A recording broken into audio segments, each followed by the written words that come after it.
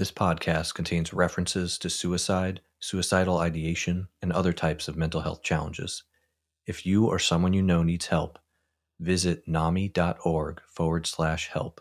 That's NAMI.org/help, or text HOME to 741-741 to reach a volunteer crisis counselor.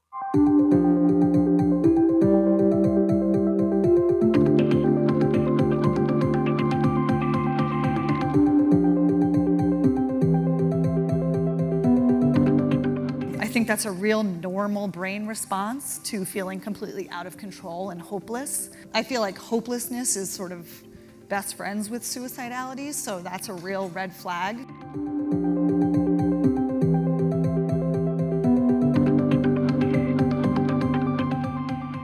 Hello and welcome to Pathfinders, the podcast series from RBC Capital Markets that explores the fast-moving world of biopharma and healthcare. I'm your host, Joe Coletti. The COVID-19 pandemic drove the scale and severity of mental health challenges among young people to new heights as they faced isolation, family stress, and extended school closures.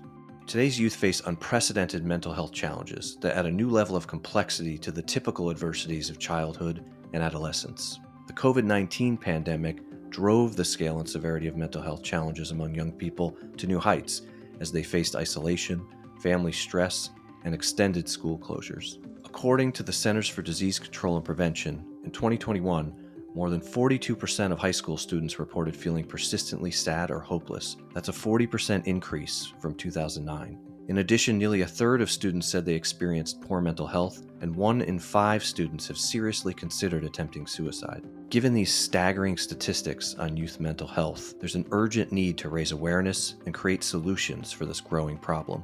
At our annual Global Healthcare Conference, we welcome soccer stars Briana Scurry and Dr. Sara Hess, who joined Andrew Callaway, our Global Head of Healthcare Investment Banking, to discuss these important issues in a special mental health-focused fireside event. In 1999, Briana and Sara were part of the U.S. women's national soccer team that captivated the world by winning the FIFA World Cup. Both women later suffered injuries on the field that forced them to abandon their careers as professional athletes and left them facing mental health crises as a result. Since then, both Briana and Sara have helped to break down the stigma around mental health in sport and gone on to dedicate their time to support others with mental health challenges. Briana works as a motivational speaker and advocate, and Dr. Hess is a licensed psychologist working with young people. Both speakers emphasize the importance of promoting awareness, particularly when it comes to spotting signs of mental health challenges, as well as a need to encourage those who are struggling to reach out for support. In this episode, they share their personal insights on mental health and discuss some potential solutions to what they describe as a mental health crisis in America. Now let's dive into the conversation.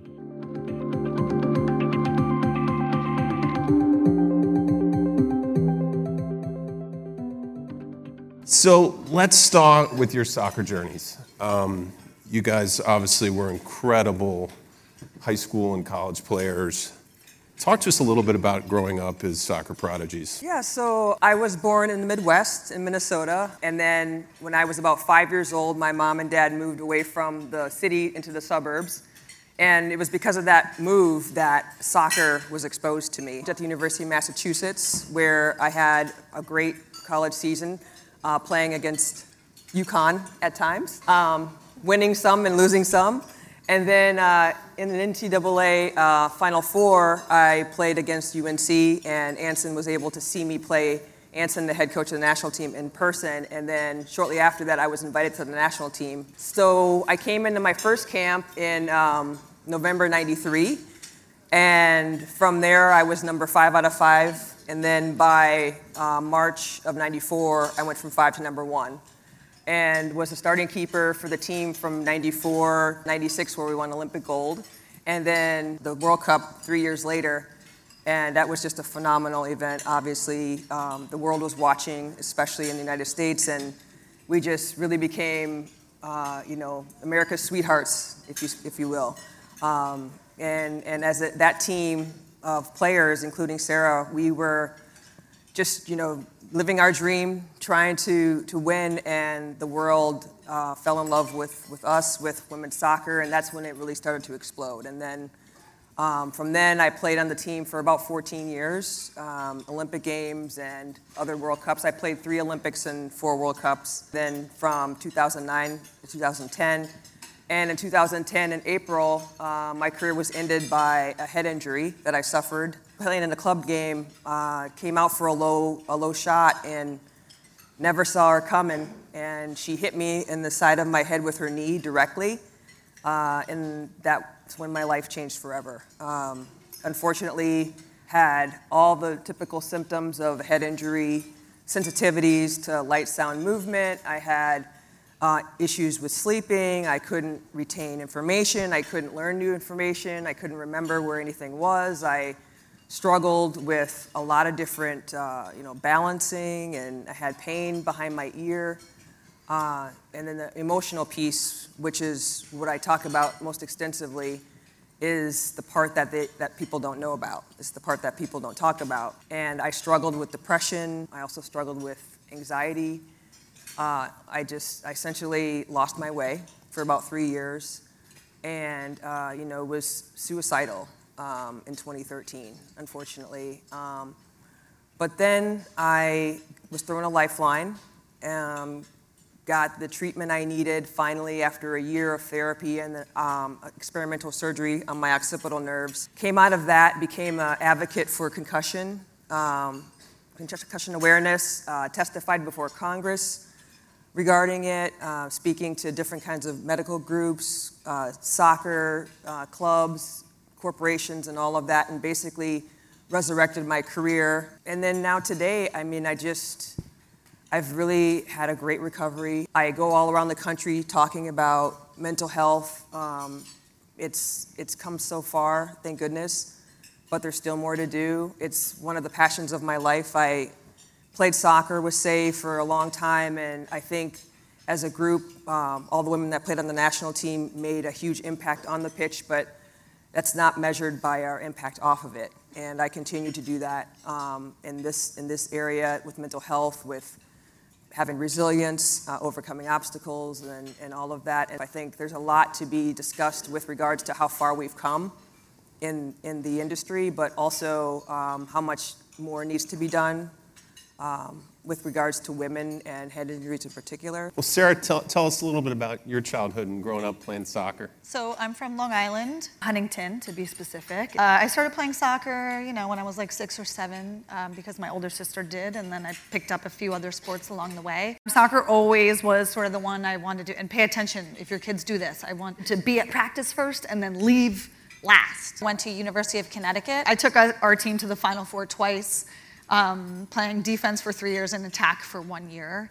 And then toward the end of after my freshman year, actually, Tony DeChico, who was the coach of the national team, reached out to my coach and invited me to my first camp. From that point on, it was in my head like, okay, I think I can do this thing. Like, I really want to try to do this. So I worked out much harder. I watched lots of game tape. I got back there junior year, went to a camp, and then was able to join the national team that year and for the next few years, which was awesome because I only played for the national team like 4 to 5 years, and I got to be in the '99 World Cup, which was like arguably the coolest thing ever. And then the Olympics in 2000. We started the professional league after that, and I came back and played for New York. It was called the New York Power, which was awesome because we just went to practice and then basically hung out in New York City for the rest of the day, which is like the best life in your early 20s. I tore my ACL, which was fine. It's very common, and it's very common to recover from, but I ended up getting an infection, a systemic leg infection, which took me a year and a few more surgeries to recover from. So similar, and I'm hearing Bri's story, and it breaks my heart because I know my own pain with that loss of losing an identity, which was me as a professional athlete, and having to restart. And hearing this from her really, it hurts my heart because I know that feeling, and I know she knows that feeling, and I think we're here because we know everybody on some level has that feeling, right? That's in some way we've all lost an identity, we've all had to pivot, we've all had to figure it out, or we've watched our kids lose something and have to become something new. And I think we want to be here so that we can normalize that and also just say, yeah, it hurts so bad. It hurts so bad, but there's ways to do it. There's ways to get through it. And similar to Bri, I was also, because of that transition, developed a pretty bad eating disorder and depression.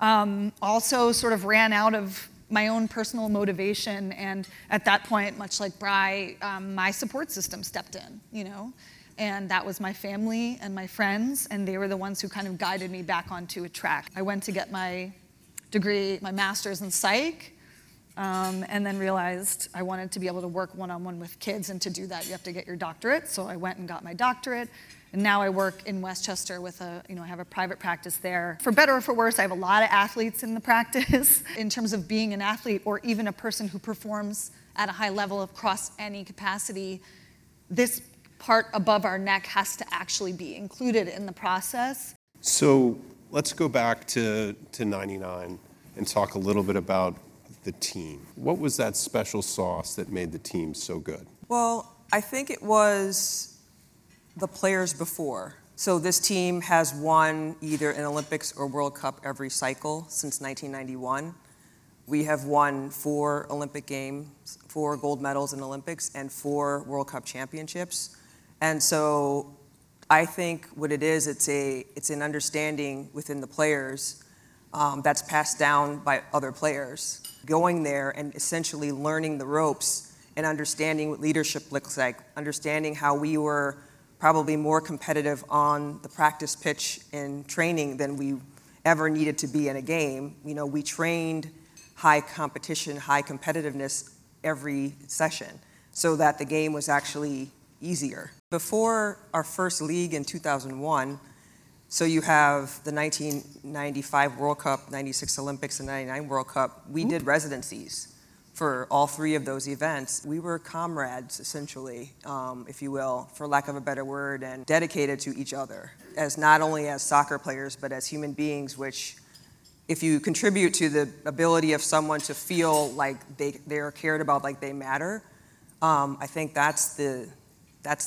secret sauce. And I think that's the thing about this team that continues, is that everyone matters and everyone is relevant. So you made mention of your injury. I'm sure it was a very traumatic time in your life. What was the impact like on your mental health back then? Well, it was a really interesting progression because it wasn't like a one and done, and it was sort of, I noticed that and this might be common, but my mental health was taking a hit and getting less resilient each time, which I think is something that happens. It was just I think the combination of losing the thing, which became very unimportant, and Bri, you mentioned this too, but my mental health, I think I was in so much physical pain, I didn't really care about soccer anymore. It was already so beyond the point that I was just like, well, I think I'm tapping out, this is all really hard and it's painful every day and I don't really know what to do with this. And when I finally recovered,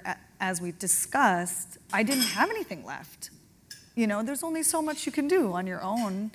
And I think it really took my family stepping in and trying to find me the right supports. Now that was a bit of a disaster because not all psychiatrists are fantastic psychiatrists, but it took some bumps and it took people being resilient on my behalf and it took my friends really stepping up. So I think, I did what a lot of us do and I found coping mechanisms. I stopped eating, I started getting real anxious about weird things. I think that's a real normal brain response to feeling completely out of control and hopeless. I feel like hopelessness is sort of best friends with suicidality, so that's a real red flag. So I'm just really thankful that I had all that support because I didn't have it in myself. So it's awesome. You pick yourself up.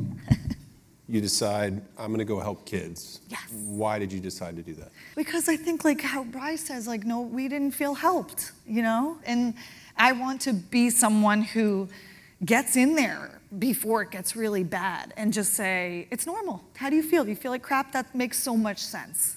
Let's look at it. Let's figure it out. Let's figure something out. And I think, so when I went back, I got my so I started my practice in Connecticut. Now I'm in Westchester. But the first thing I did was go do some in-services at the PT places because I really feel like athletes and humans who are in pain and or recovering from a sports injury and or recovering from a concussion or whatever, it's really confusing to me why we don't pair that in the mental health component. So I went and talked to them and just said, hey, like, here's some red flags. Like, let's get these kids help. If they're coming in with their head down, they're not talking a lot, they look a little thinner, they're not motivated, and they're hopeless, like, we got to pull the alarm.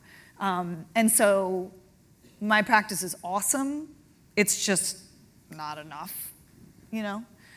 So I think coming out and talking in these larger groups, and I often go into schools and talk, but I just feel like this conversation needs to be fostered and facilitated. So let's go back to 2010. Sadly, you mentioned you got knee in your right temple and you had a traumatic brain injury. The next 3 years were terrible. Talk to us about those 3 years. Having a head injury affects everything else in your life. And that concussion that I had was unlike any concussion I'd ever had before. So one of the things I was confused by was the symptoms would come and go like water crashing on the shore. That's the crux of the issue, is you look fine. Because there's no bandage on your knee, there's no brace on your ankle, there's no surgery scheduled. For head injury back then, there was no protocol other than sit in a dark room and make sure you get woken up every 3 hours to check on you. And now we've realized, and research has shown that that's actually bad to do. Back then, you know, dealing with head injuries was a black box. And so for me, it was difficult to find the right care. And then when I finally did find the right care, unfortunately my situation became a workers' comp situation, and the insurance company fought me tooth and nail about it. And I tried to say to them, look, I'm not trying to milk this. I am hurting, I'm not myself, I don't want to be your average, you know, ability. I said, I want to go back to me. I want to go back to that woman who stood in a goal with 90,000 fans and 107 degrees on the field and could focus on that soccer ball with all of that going on. That's the standard I want to try to get back to. So I need help. I don't know what kind of help I need. I need to find a doctor that can help me. And for the life of me, part of the reason why it was 3 years instead of maybe 1.5 or 2 years is because of the battle with the insurance company. I had to keep going to court. And so all of these different complications, just like Say was saying, when you have things that happen in your life, they just wear you down mentally. And over time, I just felt smaller and smaller and just kept withdrawing into myself. So instinctively, I knew that there was something really wrong for that time, that I wasn't going to push past it. But I also knew that there was somebody, that has to be a doctor out there somewhere that can help me and tell me what's wrong. I was struggling financially, mentally, emotionally, physically, I mean, in every way possible. The compounding of the situations going sideways, of the waves crashing on me like a boat in a boat, it just drug me down. It was like something was dragging me down. And at one point, for several months, I contemplated suicide. And when you get to a point where you think about the how, you know you're in trouble. Shortly after that is when the cavalry came. And the cavalry was essentially my wife, Krissa, and she basically threatened the insurance company and said, look, you do right by her. You know this injury was caused by a work situation. You need to help her and get her the doctor she needs. 2 days later, about face, I got the situation handled. I got the surgery that was experimental that I needed, and I got a year. It took a year of occupational therapy, physical therapy, cognitive exercises, vestibular, you know, recovery. I mean, all these things to get back to me. And I consider myself one of the lucky ones.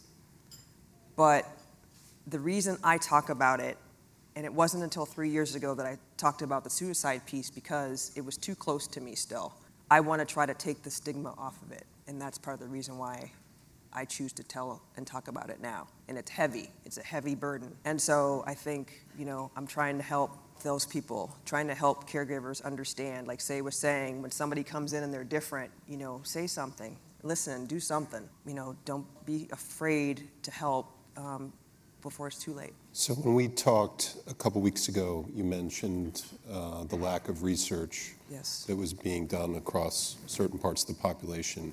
Can you elaborate on that and what you think we perhaps should be thinking about and doing differently? Certainly got a lot of healthcare people in the room who are Yes. thinking about clinical research. Absolutely. So back then in 2010 until I'd say 2015, whenever you thought about concussion or brain injury, you'd always think about NFL football players. You know, big, strong men, very powerful men whose identities were lost after they stopped playing, like Say had mentioned, but also whose identities and brains were damaged from playing.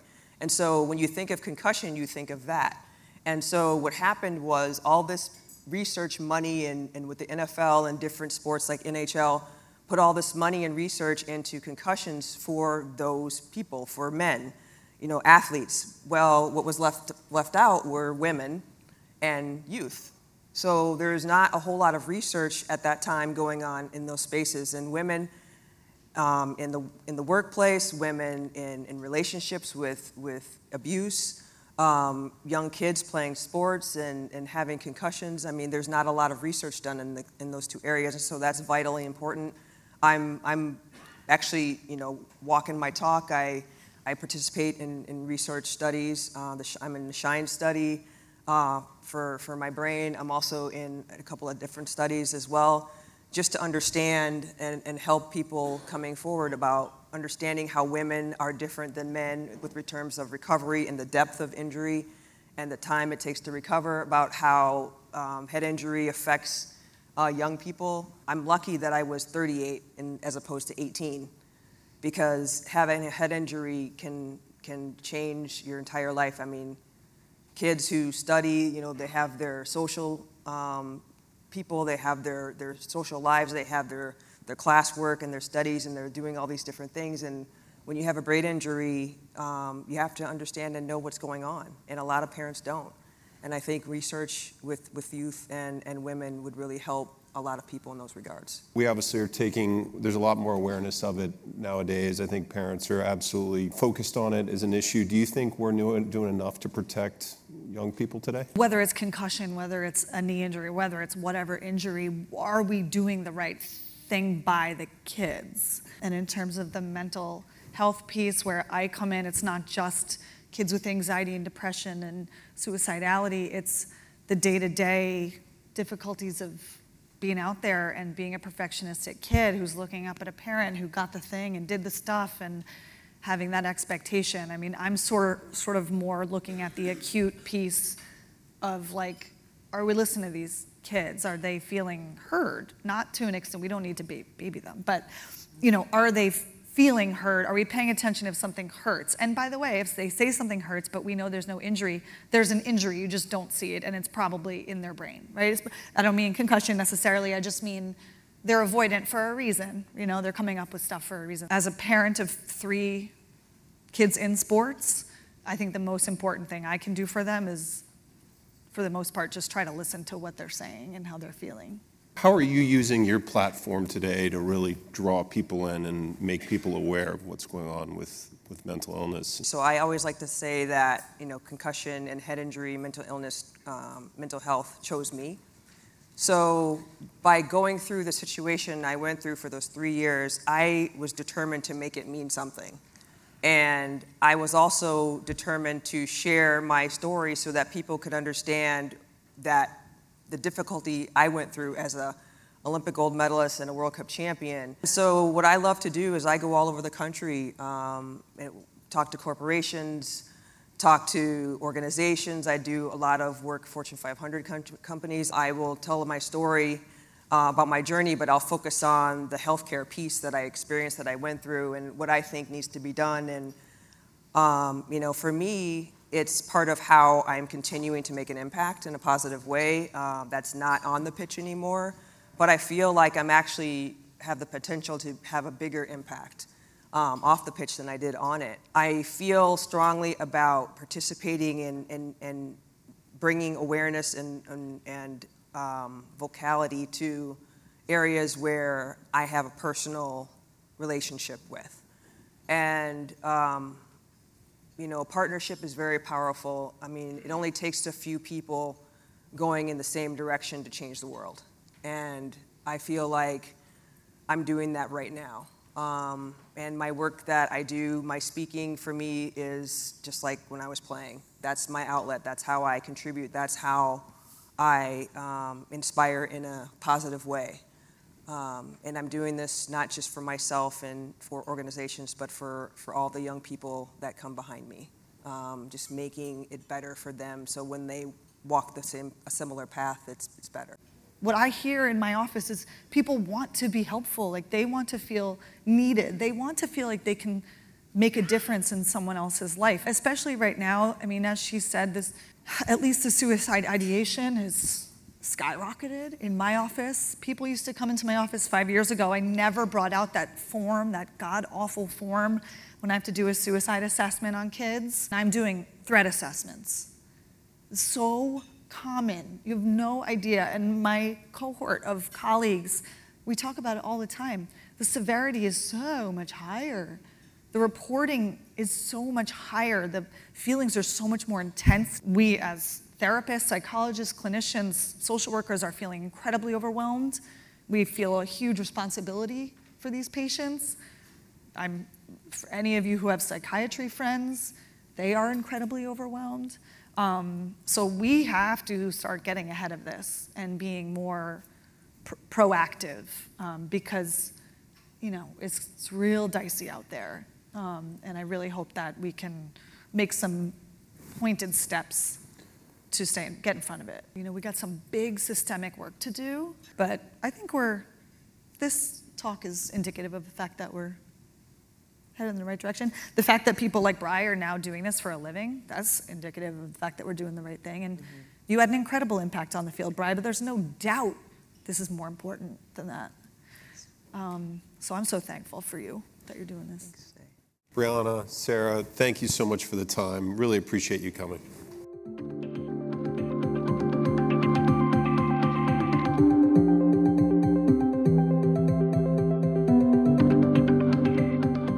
Thank you for joining us today on this episode of Pathfinders in Biopharma to discuss the important issue of mental health. An alarming number of serious mental health challenges go undiagnosed, and for many youth, the barriers to asking for help and accessing treatment can be significant.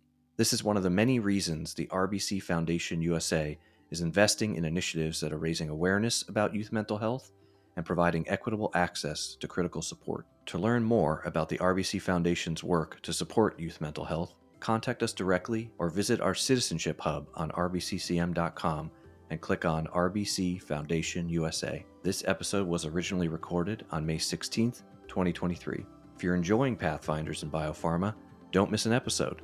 Subscribe to us on Apple, Spotify, or wherever you listen to your podcasts. See you all next time.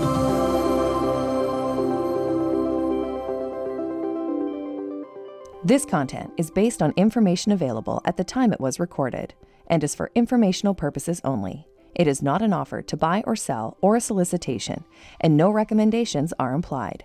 It is outside the scope of this communication to consider whether it is suitable for you and your financial objectives.